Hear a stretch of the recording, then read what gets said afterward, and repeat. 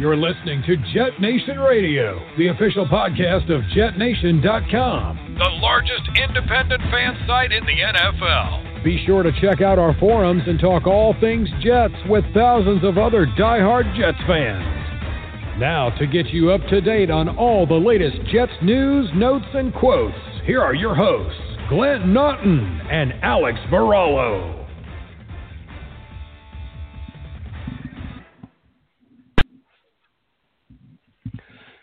Good evening, Jets fans. I am Glenn Naughton. This is Jet Nation Radio. Thank you so much for tuning in.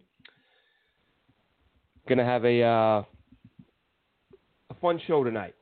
I always enjoy this one. I know, Alex, we've done these in the past.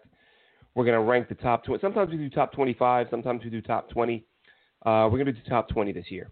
Top 20 players with training camp approaching. Before we get into that, though, let's thank our sponsor there, Alex. Jet Nation Radio would like to thank our sponsor, Miles Social, for help managing all the social media platforms for your business. Check out milesocial.com. That's MILE social.com. All right, Alex, how you doing tonight? I'm doing well. Getting a little bit closer. What did we just say? About 13 days before the Jets report to some sort of football camp. I'm not sure what the details are going to entail with how it's all going to play out, but I'm getting excited. You could smell football in the air. Yeah, I know. For me, I missed training camp last year. Was expecting to get out there this year, and man, once this COVID thing hit, a couple weeks into it, I thought, you know what? I don't think this thing's going to be cleared up anytime soon. I think I said to the wife when this started, I said I'm expecting chaos or, at least 6 months of weirdness and a new way of going about our business. That has been the case. What about four months now in the UK? I think we locked down a few weeks before the US did. And my wife and I locked down 10 days before the UK locked down. So, yeah, crazy times. I hate that I'm going to miss camp, but there are obviously more important things going on at the moment. So we'll see. I mean, listen, Alex, we just said, I don't know if it's a rumor. I thought it was confirmed. I saw something a couple days ago. Said no fans for Eagles and Phillies games in Philly. So, I mean, if that's a legitimate thing, will other teams jump on board? I think I saw the Ravens and Patriots both expect to be able to seat at about 20% capacity. So, who knows, man? Who knows what the heck is going to happen? Good news today. I don't know if you saw it, Alex. The company that's working on the vaccine saying they vaccinated 45 people and all 45 of them developed antibodies. And the next phase, they're going to test like 30,000 people this month or something like that. So we'll see. We'll see. Anyway, progress being made on the scientific front. That's about the extent of our conversation on that. That might change a whole lot of things in a good way for NFL fans. Yeah, most definitely. And we'll talk a little bit, too, about feels like we have to discuss in some way, shape, or form every week something about Jamal Adams.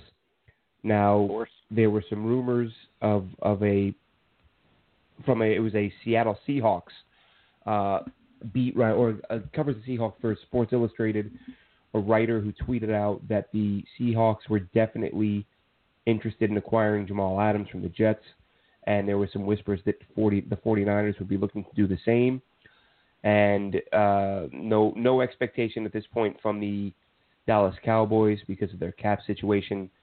So that's completely understandable. I saw today they've offered Dak $35 million a year, $100 million guaranteed. Don't know if he's going to take that. But actually, Alex, let's start off with the Jamal stuff.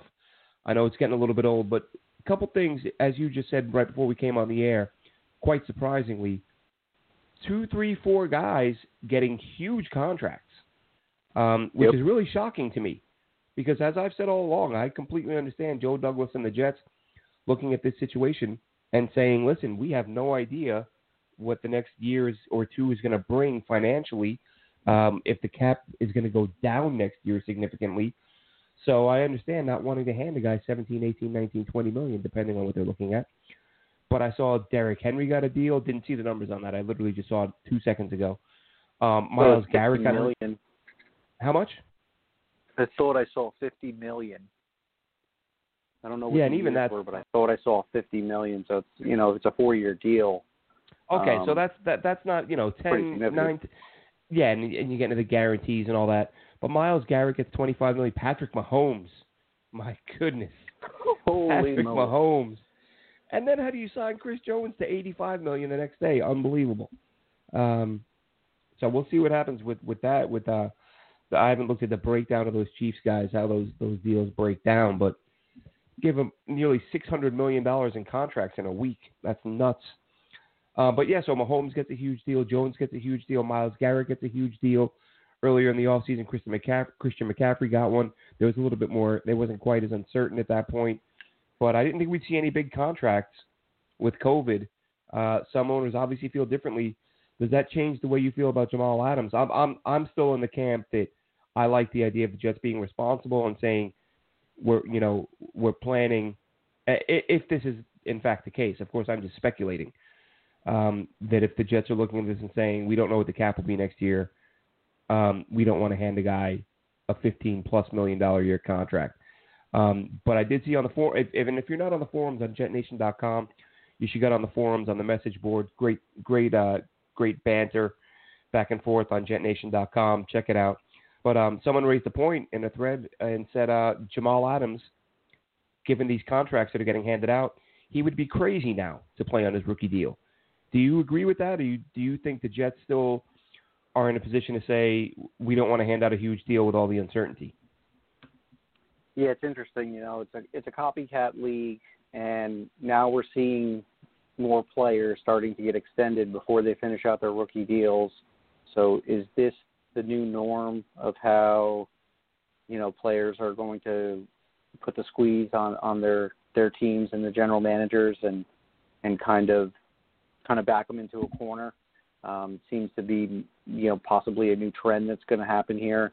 And you're looking at everything and kind of what Jamal was saying, and a lot of people gave him slack because he name dropped a couple of the players, and people were kind of saying you shouldn't ask for money because Mahomes hasn't asked for money, and then a couple weeks later he gets the biggest deal in NFL history. And Myles Garrett, who was pretty much an enemy after that terrible incident where he swung his helmet at the Pittsburgh Steelers quarterback. I think it was that Mason Rudolph, I want to say. Yeah, I believe so.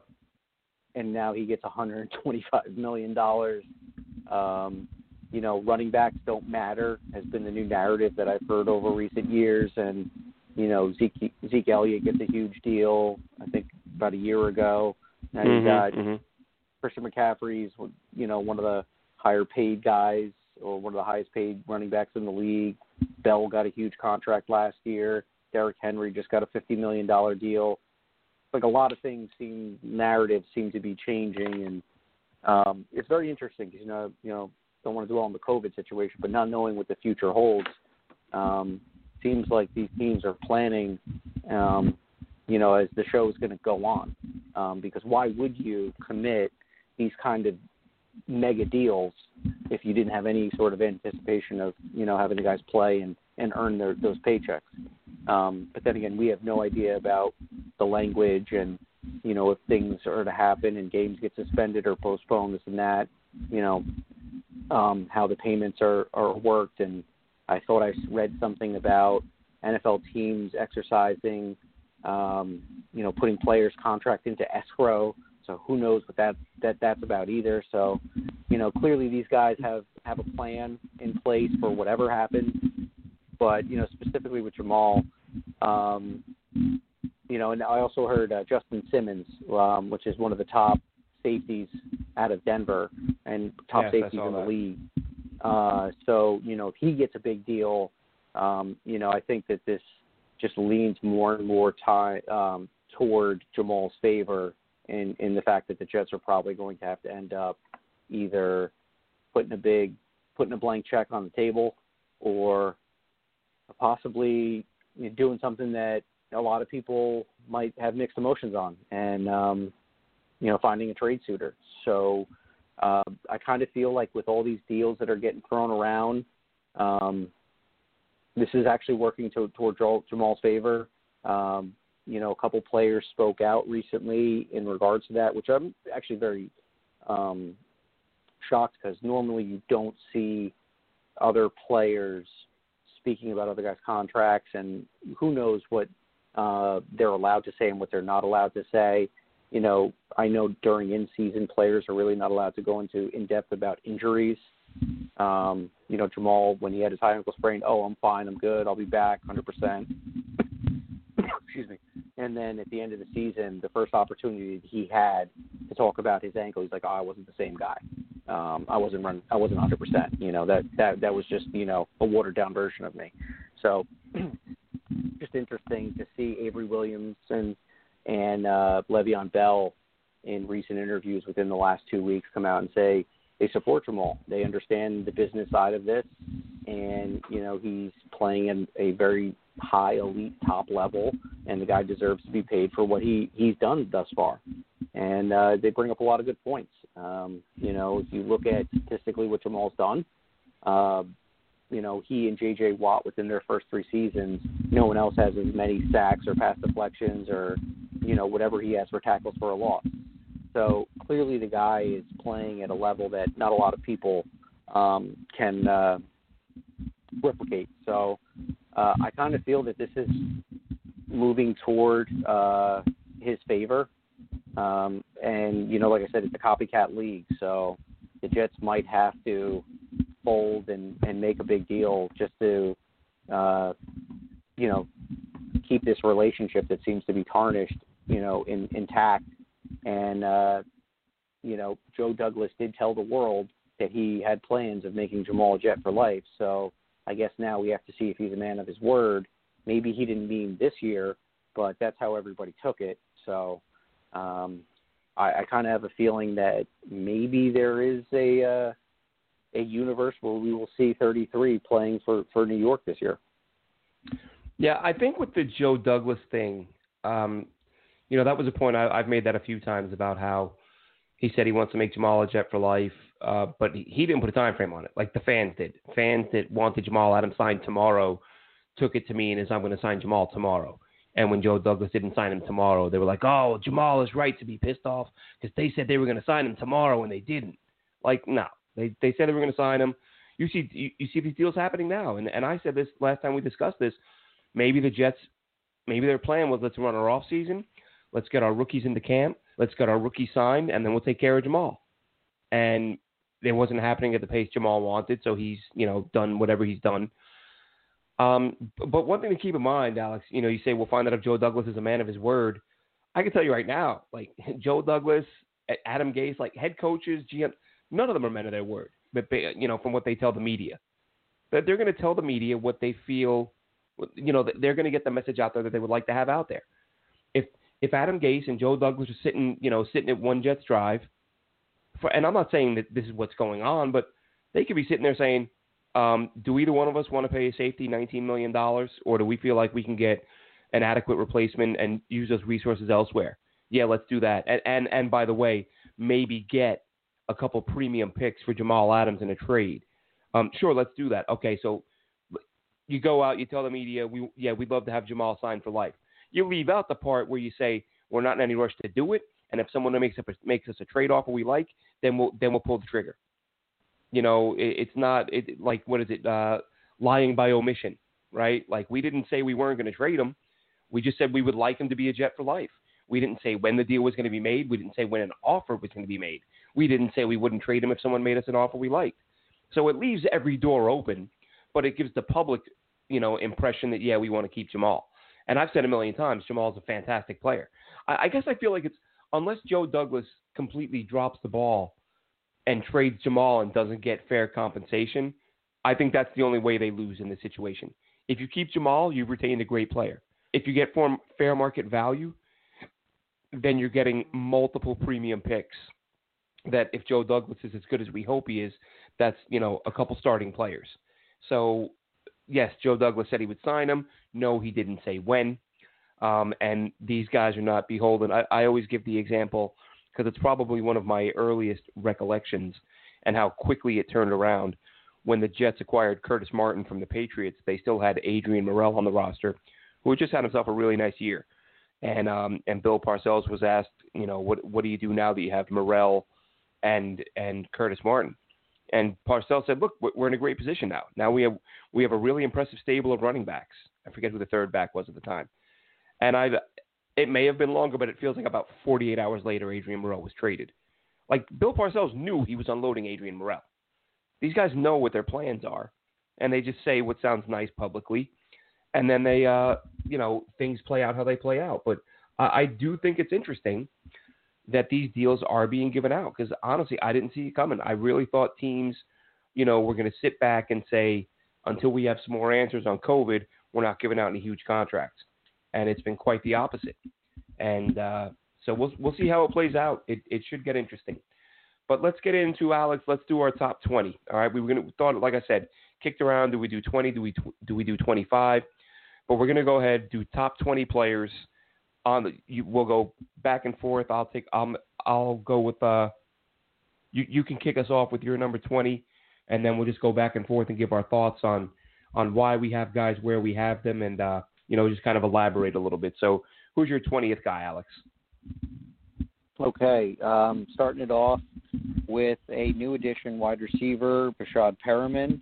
I think just the way that this roster is panning out, not a massive amount of talent, and it's interesting that he kind of makes the cut here inside the top 20. Yeah, I mean, Perriman, listen, he's a guy that we've talked about quite a bit. The way he finished up strong last season. I've seen a lot of people say he's a one-trick pony, he's the go route, kind of the same stuff we heard about Robbie. But I disagree, though. I think he does more than people give him credit for. I've got him on mine. He's a little higher than 20, but he is at the bottom end. But my number 20 is a guy, and I struggled with the bottom because there are a few guys that you kind of flip back and forth. Does this guy belong? Does that guy belong? But I went with a guy who's not even really a starter.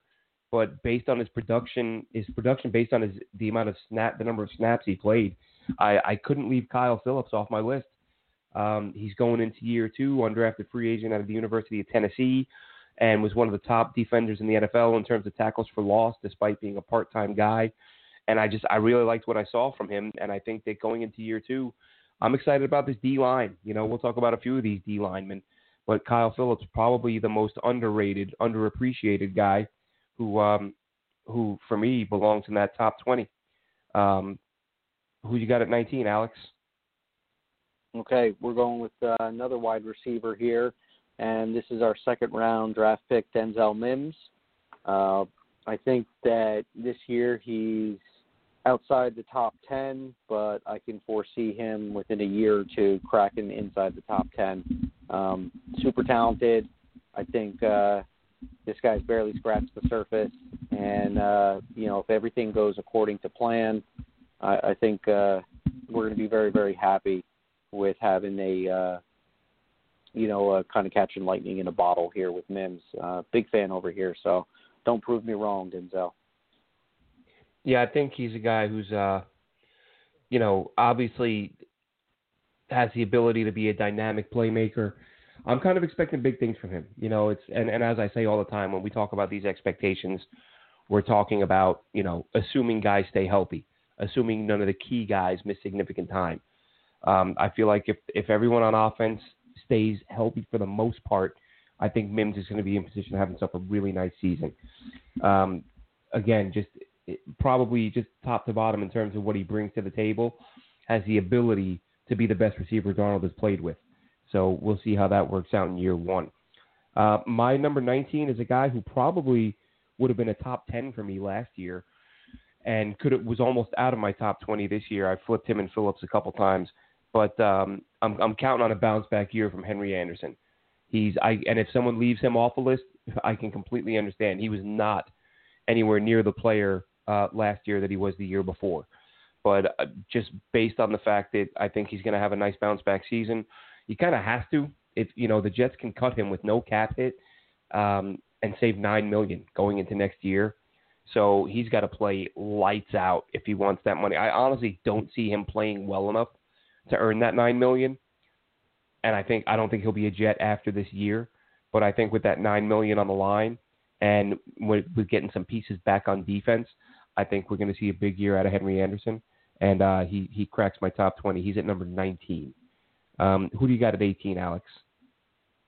All right, at 18, I'm going with Greg Van Roten, our new offensive lineman. I have a strong feeling that he is going to win the right guard position. It's just an early prediction that I have here. I think the only guy that's standing in his way right now is veteran Brian Winters.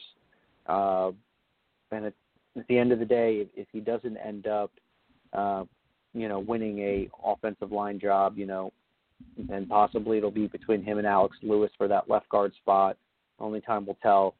But I do feel that as far as the collective group that we have with his experience, that is going to weigh heavy into the factor of putting out the best five.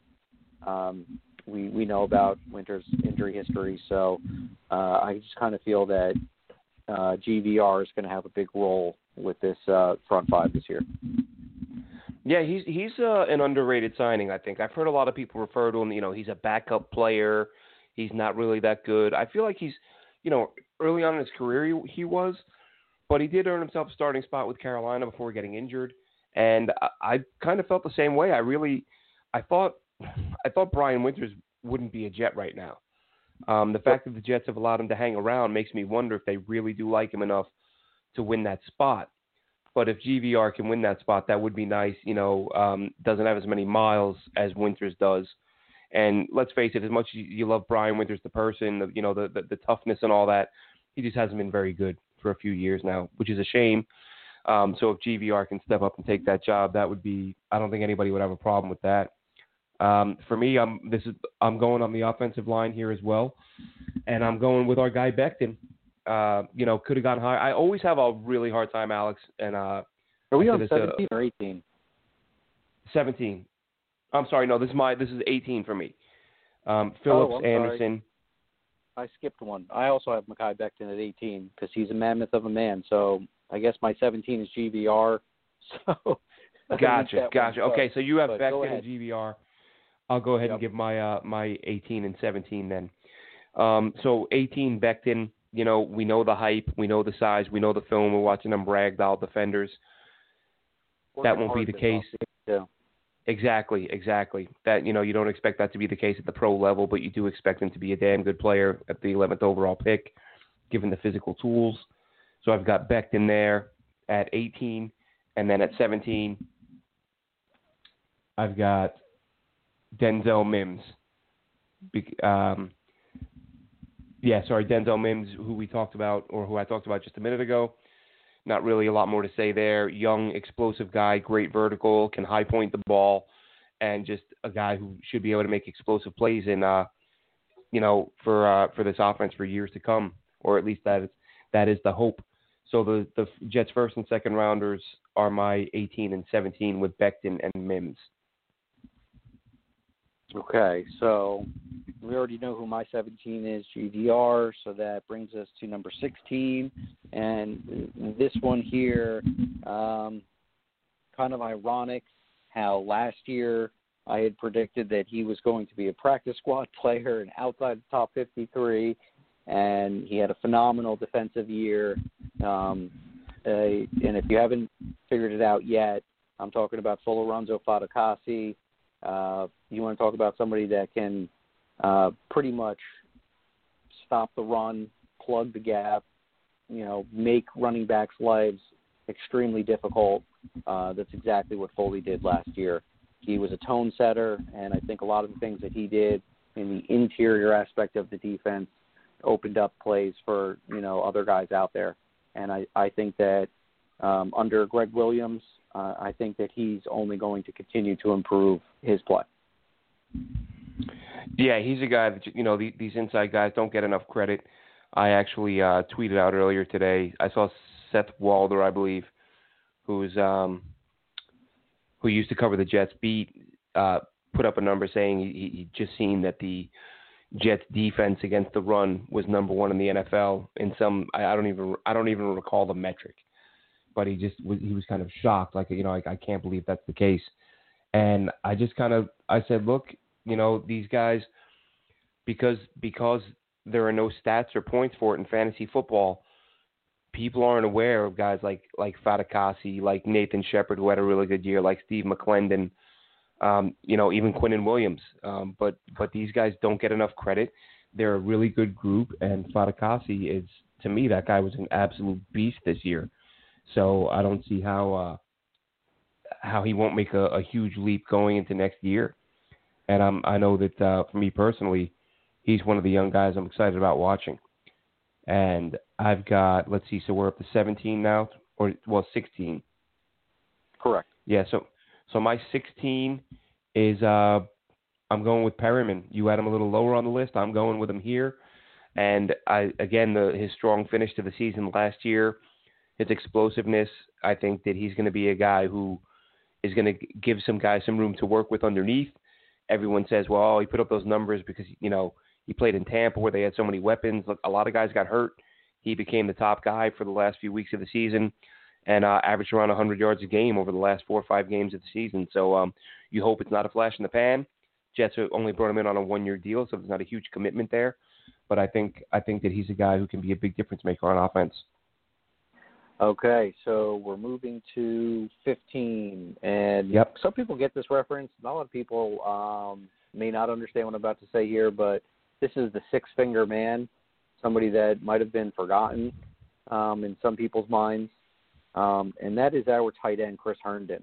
Now, the reason why I call him the six-finger man is he was born with actually 6 fingers, and he had to have one of them amputated when he was a young kid. So that's why I read that story a long time ago. I think it was Olivia Landis that was doing the interview and kind of broke the story on that one. But, I really feel that even though he missed out pretty much all of last year due to a stupid mistake his rookie year, getting a DWI after the draft, and then after he completed his suspension, he immediately got hurt the Friday before he was about to get activated, doing like gassers, sprinting and trying to work on his conditioning. I believe he tweaked a hamstring, so he missed some more time. And when he did get activated, I don't think he made it through that first game that he played for. He got injured very early in that first half, and we didn't. Yeah, he played against the Giants. He had 1 catch. Yep, he got pretty gnarly hit too, and then that was it. So, I remember the connection that him and Sam had on the back end of their rookie year. There was some chemistry there. He became this guy that was someone that you had to keep an eye on in the red zone. He was getting open underneath and in between that linebacker and safety area.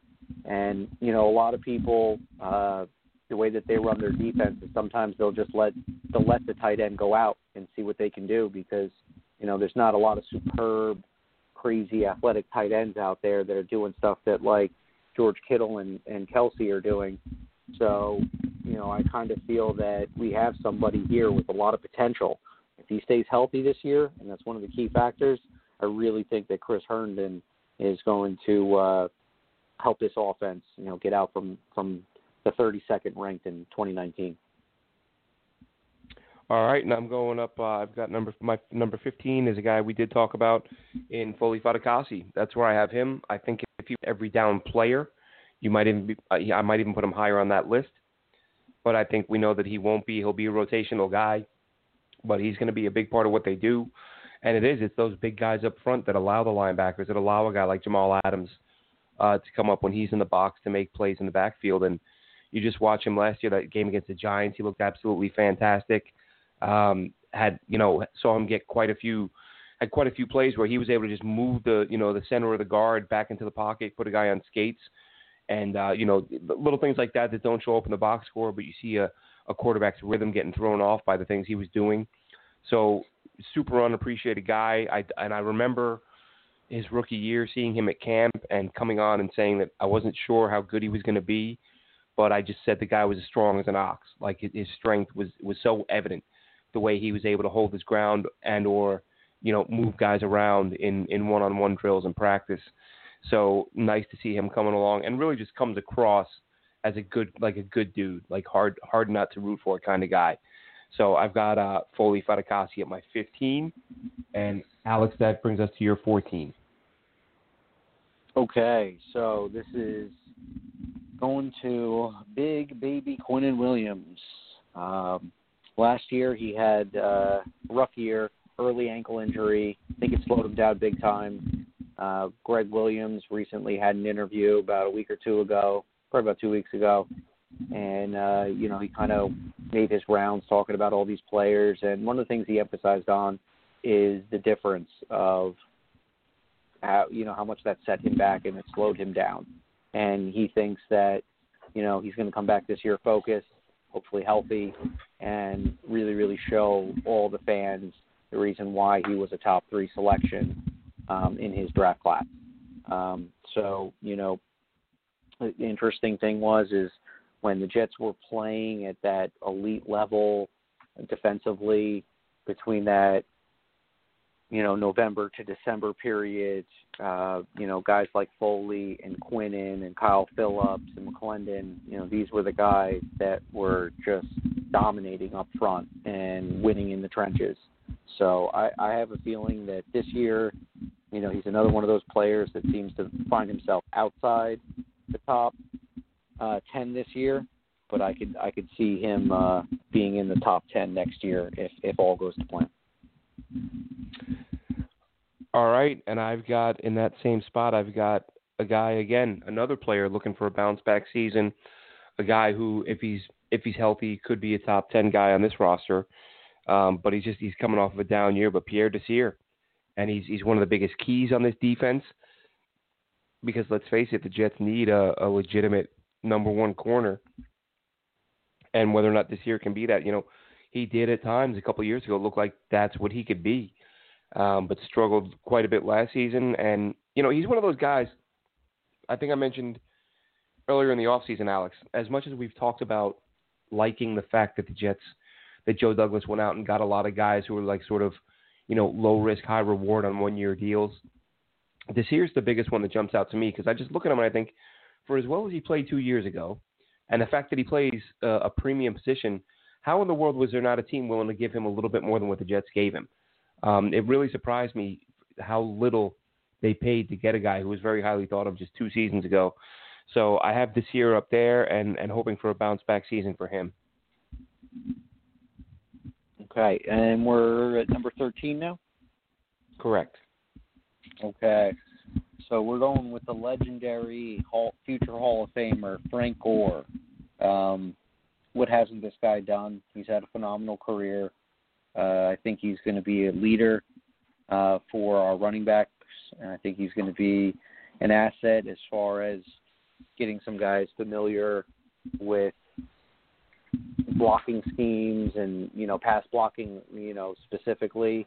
I know it seems kind of odd of what could he do to teach Le'Veon Bell, but I'm pretty sure a guy with this track history in the NFL can teach Bell a thing or two. And I think he could probably give, certain players a better understanding of this Rubik's Cube of an offensive playbook that Adam Gase has put together.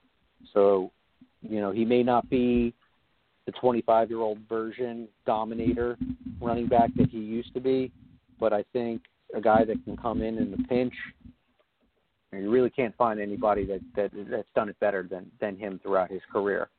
Just a stand-up guy, and I think that he's going to be a quality asset to this locker room. All right, and that's in that same spot. I've got a guy you already have. I've got him a little higher on my list, Quinnen Williams. But Quinnen Williams, I'll tell you what, he's a guy that if he has the type of year I'm expecting from him this year, then he'll be on this. He'll be top 3 or 4 on this list next year. I think he has that much talent. I think he's that good. And the thing I love about Quinnen Williams is just the demeanor. He's just like he's out there having fun. He does interviews. He's having fun. He's playing football. He's having fun. Comes across as just a down-to-earth team guy. So he's a dude that, again, kind of along the lines earlier, I was saying Foley Fatukasi, hard guy not to root for.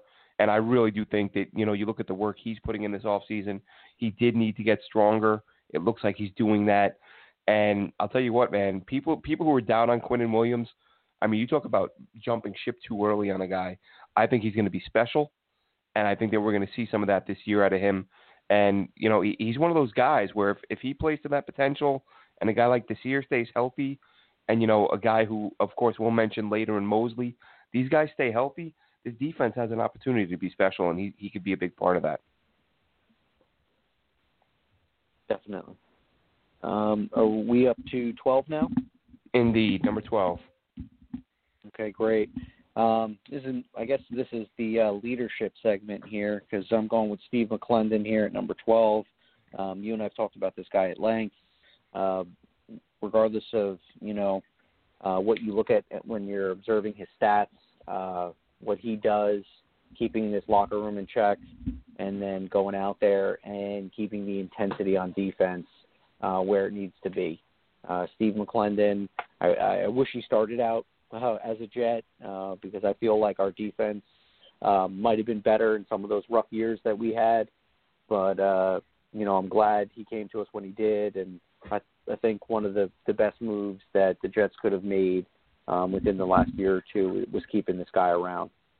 He's getting a little bit older, but, fortunately for him, he's got a good group of guys that he can rotate with and stay fresh all season. All right, for my next player is going to be a guy that you did mention, and to me, and you may have seen, I tweeted this the other day, Alex. Assuming the O-line stays healthy, I know the blocking's got to be there, but to me, the single most important player on offense behind Sam Darnold, Chris Herndon. You talked about him earlier. You look at what teams are doing right now. You look at and this is why part of the reason why I say that all this talk about how you have to have a number one receiver, I believe, is overrated, especially this day and age. You saw the Eagles win the Super Bowl a couple of years ago. Leading receiver was Zach Ertz.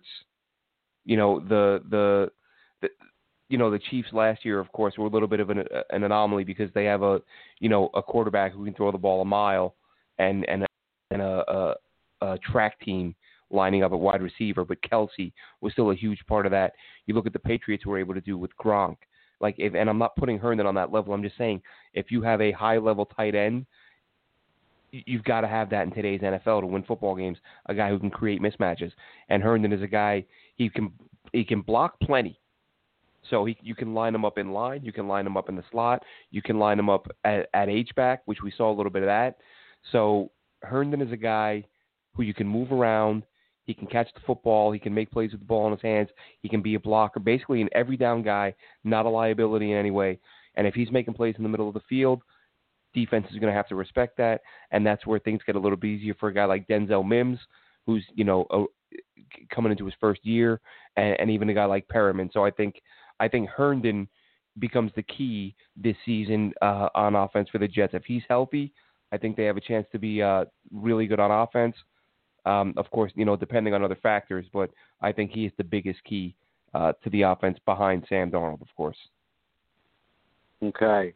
So before I get into my number 11 here, I just want to validate your point because all these people that seem to they seem to think, and I feel like this is a Madden statement here. Sam Darnold needs the number one wide receiver. He needs the next Julio Jones, this, that. Okay.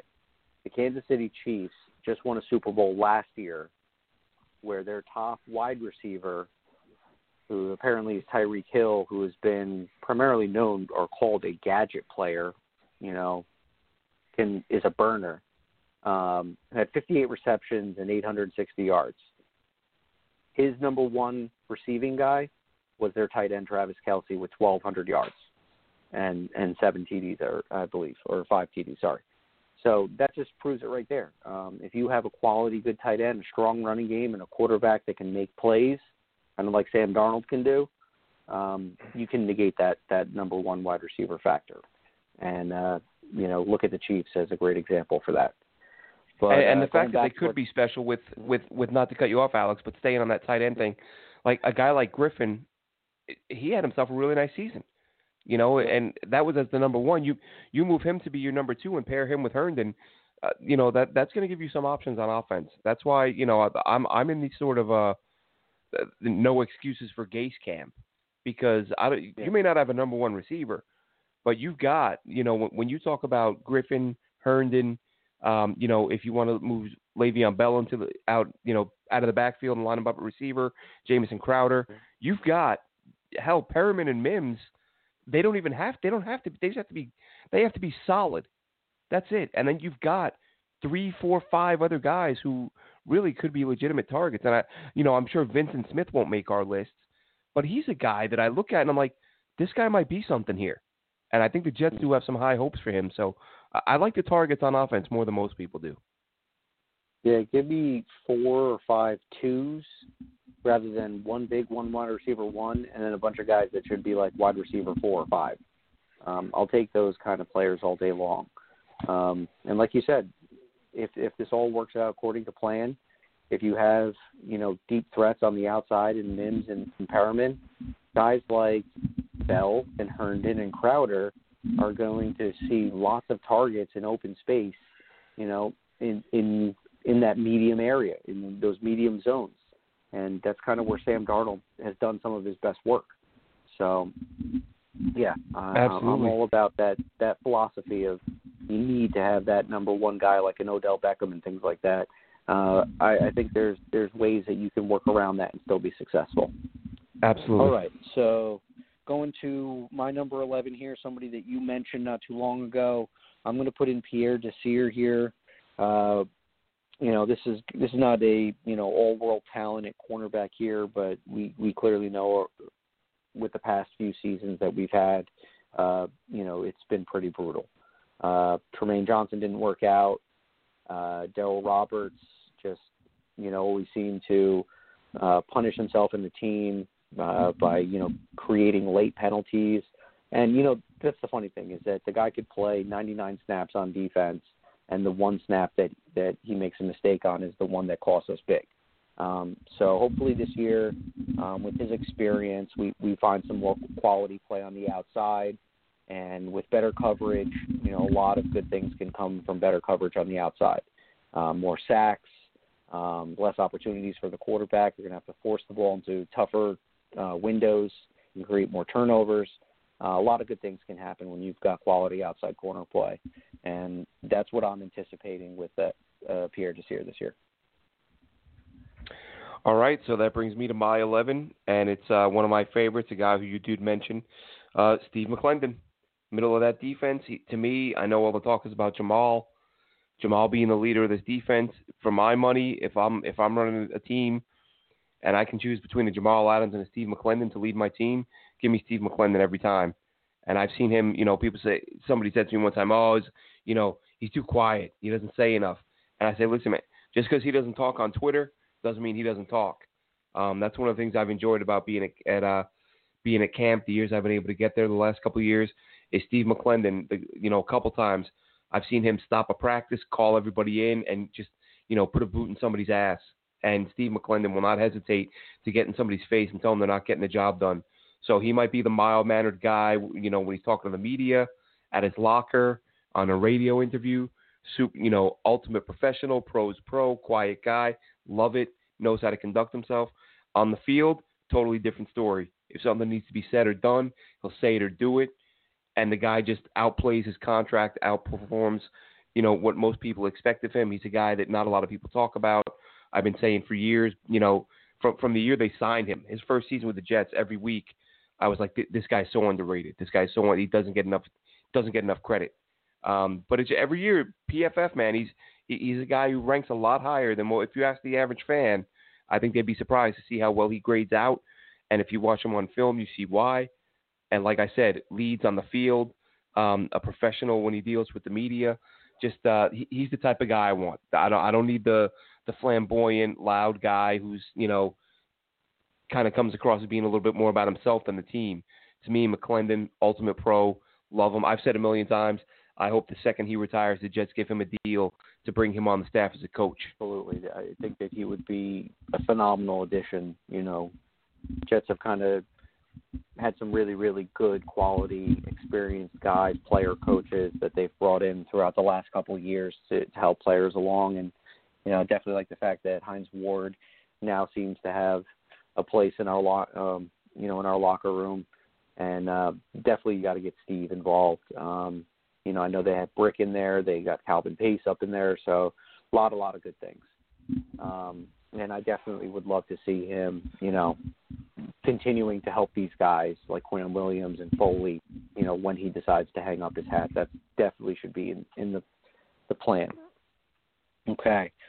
So I guess we're inside our top 10 now. All right, great. We are. All right, so to kick off number 10, I'm going to have to go with Brian Poole, somebody that, we were really kind of unsure of last year going into camp. We saw some things with him at free safety, kind of like a dime cornerback, kind of had a little bit of nickel presence when he was playing in Atlanta.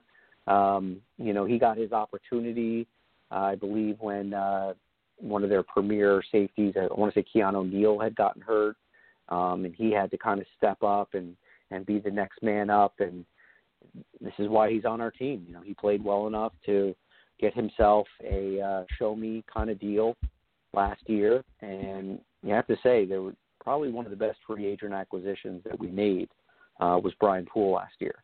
And it was kind of interesting how we only did the 1 year. I think it was, $4 to $5 million he got for this year. Would have thought the Jets might have done something 2 to 3 years. But when you have a group like that with May and Adams, you have Poole. We're anticipating, a big step up from Bless Austin this year. And then you bring in a guy like Desir, as a collaborative group, that could end up being something really, really solid for this defense. And, that could possibly be one of the stronger defensive back groups in the AFC.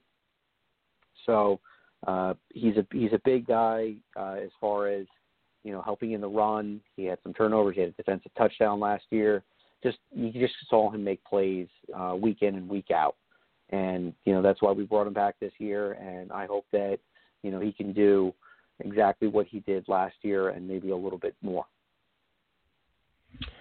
All right. In that spot, I've got Jordan Jenkins, a guy who led the team in sacks and then went into free agency. I was way off the mark. I honestly thought that given his production and the lack of pass rushers in the NFL, I thought he would get a $10 million a year deal. He didn't get anywhere near that. Nobody, the Giants sniffed around a little bit. He ended up coming back to the Jets for a few million on a 1-year deal. Hope he has himself a big season. He's a guy, he's strong against the run. Now, he'll get, if he's going to get you 8 sacks, maybe he gets you 10 one day. He's not a Von Miller type. He's not blowing past anybody, but the effort is there, the constant effort, high character guy. So he's a guy that, I don't think the 8 sacks isn't the traditional sort of, pass rush specialist type, but he is a guy who, with enough effort, he'll make some plays. And I think that he's a guy who's going to be playing with a little bit of a chip on his shoulder this year after not getting the deal he wanted. So that brings us to your 9. And we may have to speed it up, Alex, because time flies when you're having fun. We got about 12 minutes left on the air here. Oh, okay. So let's kick in the lightning round. So my number 9 is your number 10, Jordan Jenkins. Basically everything that you said. I think that if it wasn't for his early injury that he had in September and October that kind of slowed him down, and I think he missed a game or two, if I'm not mistaken, I really feel that he would have had double-digit sacks last year. And if you go and you look at that stretch where Jamal had a sack for 3 weeks in a row, if you noticed who the guy was right there that could have beat him there was about a half a second off. That was Jordan Jenkins. And I think he made a comment after one of his games, and he said, well, it's all good, but he keeps stealing my sacks. But, I'm happy for him. I think that was kind of what he had said in a joking manner.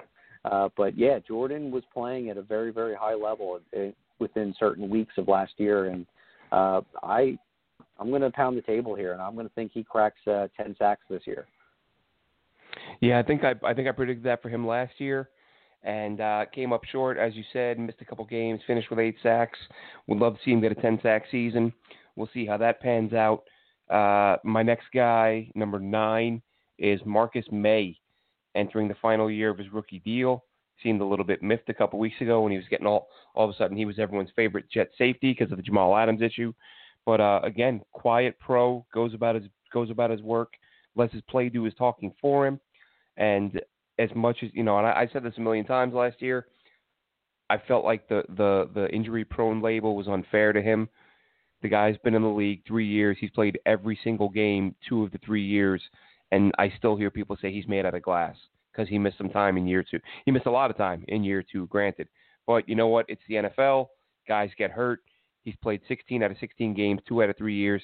In my book, that is not injury-prone, and he'll be, playing for his new deal. So could be a big year for Marcus May. Who do you got next, Alex? You're number 8. Okay. This is one of Sam Darnold's go-to guys, Jamison Crowder. Really had a good season for himself. After being injured the year before and only participating in 9 games, I believe, he did a full 16 for us. And he played phenomenal. He was, at week 1, I mean, how many catches did he have? Like 15 or something crazy like that? I think it was 14, yeah. 14, something like that, yeah. But of course, in typical Jet style, I believe it was the most catches a player's ever had without breaking 100 yards. Yes, there you go. Only the Jets. Even when the Jets do something impressive, they screw it up. 100%. So, yeah, I'm expecting another, repeat year of just quality play from him. When 82 is out on the field, number 14 has got eyes on him, and I think that that's a great connection, and I think that's going to build this year as well. All right, my next guy is a guy you've already covered, Brian Poole, corner, slot guy. Another guy that I thought would, coming off the year he had, I expected him to kind of command 8, 9, 10 million. Came back again, 1-year deal, short deal. If he plays that well again, I could see him getting a multi-year contract. So here's to hoping he does that again. And we should be up to your 7, Alex. Number 7. Okay, we're going with All Day May. Really, really great season for the guy. He defied that injury bug that everybody likes to talk about. Very, very highly rated and talked about on a PFF status. The guy may not show, 6, 7 interceptions like some other, ball hawk center fielders, but I just kind of feel that he's a stand-up guy, and the way he played down the stretch last year, I think we can all say that, one of the main reasons why we won that game against Pittsburgh was because of his quality coverage down the stretch. Yeah, he made some big plays in that game. He made some really, really big plays. So hoping that, Marcus May, playing for a contract year, hopefully we see, the best of the best out of him. All right, and moving to the offensive line, for me, Connor McGovern, center. He's a guy that should finally bring some stability to that position after some disastrous seasons following the retirement of Nick Mangold. Wesley Johnson bombed, Spencer Long bombed, and Ryan Khalil may have been worse than all of them. So now you bring in McGovern, and I think fans are, he is a welcome sight, a capable center who shouldn't be, the liability that the last 3 or 4 guys were. Who you got next, Alex? Okay, so my number 6 is your number 7, Connor McGovern. Like you said, he's going to get it all together for us and keep Sam upright. And I don't know specifically what the stats are, but I know that he was one of the least penalized centers in the last 2 years. I'm hoping that he continues that quality play. We need to get smarter. We need to get better up front. And I think that all starts with Connor. All right, and I've got at my number 6, Avery Williamson, linebacker, inside linebacker, coming back off an injury, missed the entire season. Another player that I really thought would be out on the street, or with another team, I should say, by this point, given the fact that he's due to make $6.5 million, and the Jets could save every penny of that. I really thought, Alex, and this is something we'll talk about in a later show, and I'll move along here because we're down to about 6 minutes. But I thought that having a lack of a preseason, or not a real preseason, I think the Jets maybe wanted to use the preseason to showcase Williams and maybe deal him. But that obviously won't be happening, or it's very unlikely it'll happen now, which is good because I want to see Mosley and Williamson every down for a full season. I think they can be dominant. Who was your number 5? My number 5 is your number 6, Avery Williamson. Everything you said and then some. Hopefully that he has a bounce back year after that knee injury, and we could just build on what we had last year as far as having that dominant up front in the trenches. So I think Williamson can only help us improve on that. All right, my number 5 guy you've already talked about, Jamison Crowder. I think he had his best year as a pro last year. I think he can. Will those numbers be the same this year? Tough to say, because if Herndon's healthy, if Griffin's healthy, if Perriman and Mims are, chemistry, that's going to mean, Sam Darnold's going to have more viable targets than he had last year. So that may see a reduction for Crowder. But maybe that chemistry and Adam Gase's play calling, we do know that Gase likes, Gase will often call plays, the intermediate stuff. Not to say they don't throw the ball deep as well, but Gase does like the intermediate stuff. Darnold does have some chemistry with Crowder, so that could lead to another big year for him.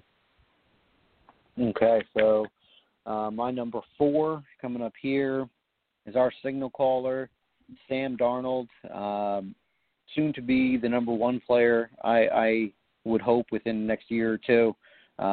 Sam's got nothing but the whole world ahead of him here. Had a really, really rough fault last year with the mono and all the just nagging little injuries he had, but the kid's tough as nails and definitely deserves to be inside the top 5 for this team. And same for me, Sam Darnold, number 4. So I'm guessing we've got the same 3 players in the top 3. It's just a matter of whether or not we have them in the same order. I've got Bell, Mosley, Adams, the 3-2. What do you have, Alex? I have Mosley, Bell, and Adams. So we almost had it right. I think we were kind of close on our top 20 this year. What was the difference we had here? You had Kyle Phillips? I had Phillips 20? And Henry Anderson, and it looks like you had GVR right. And Frank Gore. Okay. All right. So there's Gore, to me, I considered Gore, but looking at his numbers over the second half last year, I know he brings leadership and all that, but I think he was at like 2.6 or under 3 yards a carry in the second half last year. So did Father Time catch up with him? Perhaps. But we'll see. As I said, I wasn't happy when they made that move. And I said it at the time, has nothing to do with the person. Love Frank Gore, love the work ethic, love the example he'll set, love having a guy like that in the locker room. But for a 37-year-old back at 3 yards a carry over the second half of the season, I just wondered if that roster spot could be used more wisely and let some other guys do the leading. But, it is what it is. That rounds out our top 20, and those are the 2 differences. You didn't have Kyle Phillips or Henry Anderson. I did not have GVR or Frank Gore. The other 18 matched. Our top 4 were identical, with the exception of you having Bell 2, Mosley 3. I had Mosley 2, Bell 3. We both had Adams 1. We both had Darnold 4. And that'll wrap things up for us this week. Alex, you got anything else for us? Hey, just, another great week. Excited to see what Le'Veon Bell kind of threw out there this week. He pinned up the Madden rating, and he's using that as, fuel for his fire this year. He looks to be in great shape, and I'm really, really looking forward to seeing a rejuvenated Le'Veon Bell this season. So let's go. All right, Alex, thanks so much for tuning in, Jets fans. We will catch you back here again next week. Have a good one.